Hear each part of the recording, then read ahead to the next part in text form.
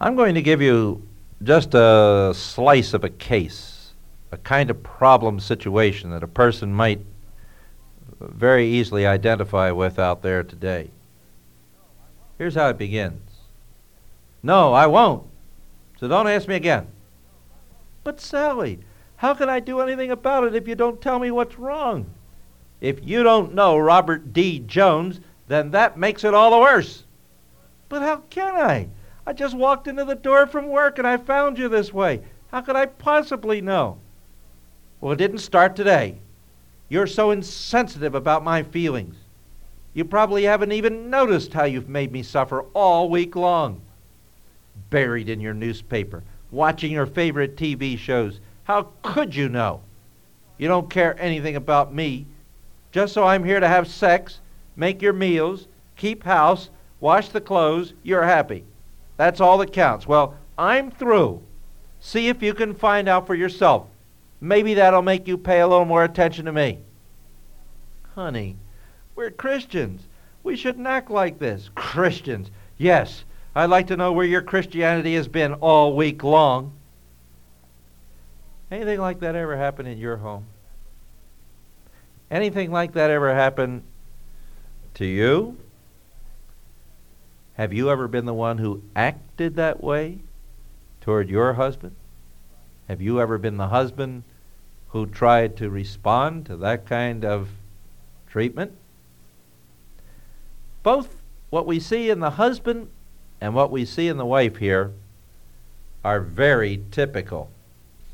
I think maybe as you heard that, you recognized a number of things right away. Let me try to analyze what's going on here. First of all, there's a lot of clamming up going on, in which the wife has been holding in bitterness and resentment for a long while.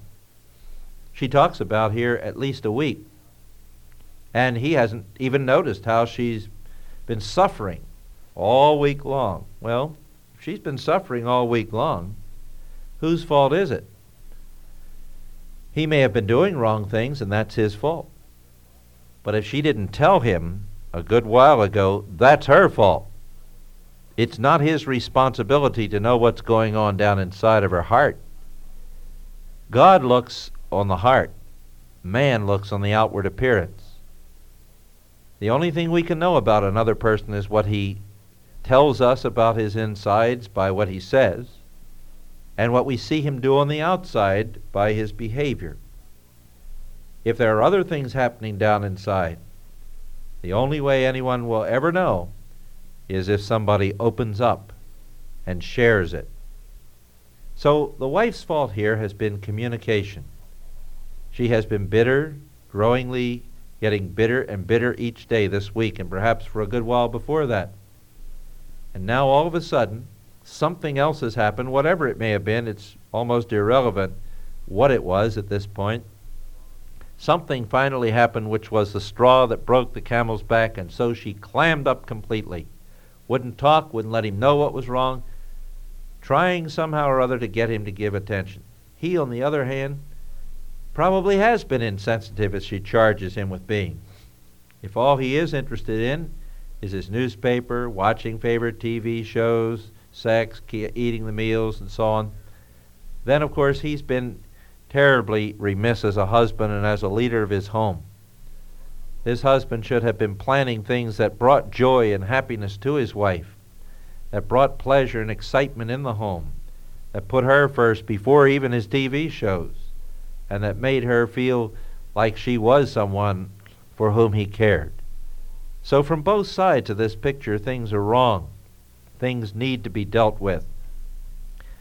How can this whole pattern change? Is there any hope for this family, or is it going to get worse and worse and worse? Well, the first thing I want to suggest to you is that whenever a family is in a situation like this, unless both parties eventually can come to the place where they find they are able to sit down and resolve problems together from the Word of God, they are usually in a communication bind, a communication dilemma.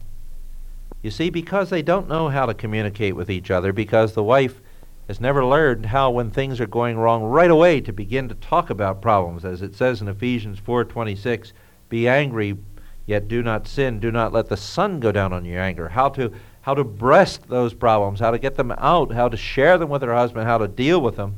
Because she's never learned how to do that. She has kept things sealed up inside, which have begun to ferment and eventually bubble up into this kind of response, in which she tries to get even and spitefully makes it impossible for her husband to respond.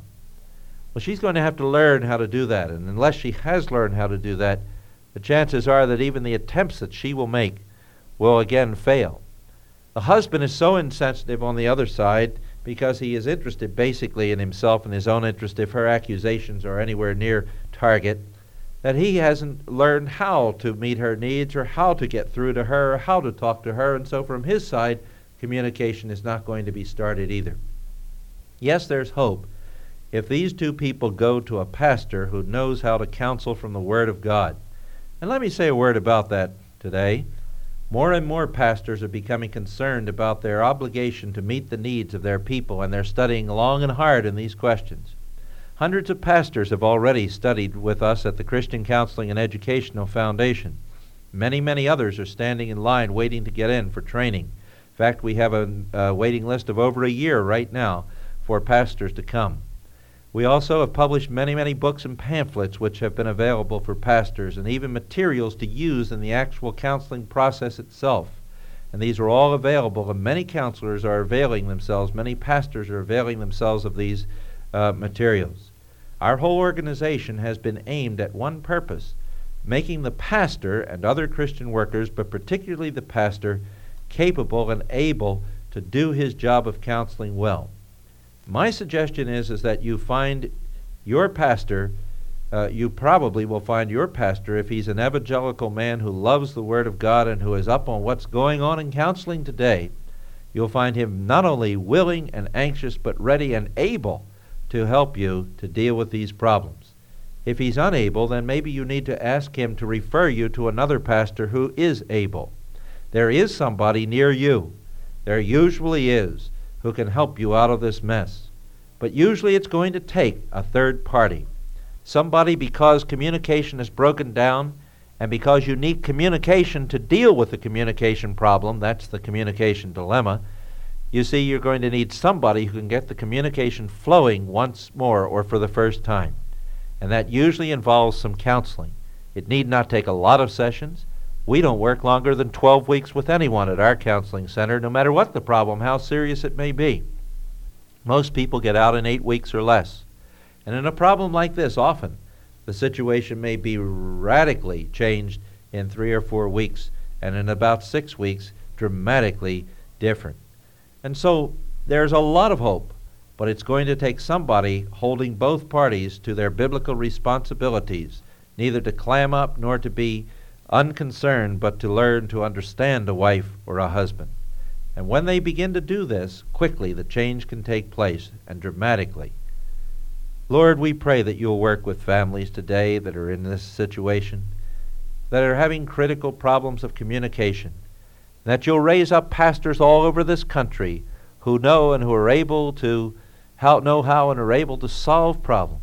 And may people turn to those pastors and find those answers. We pray for Christ's sake. Amen.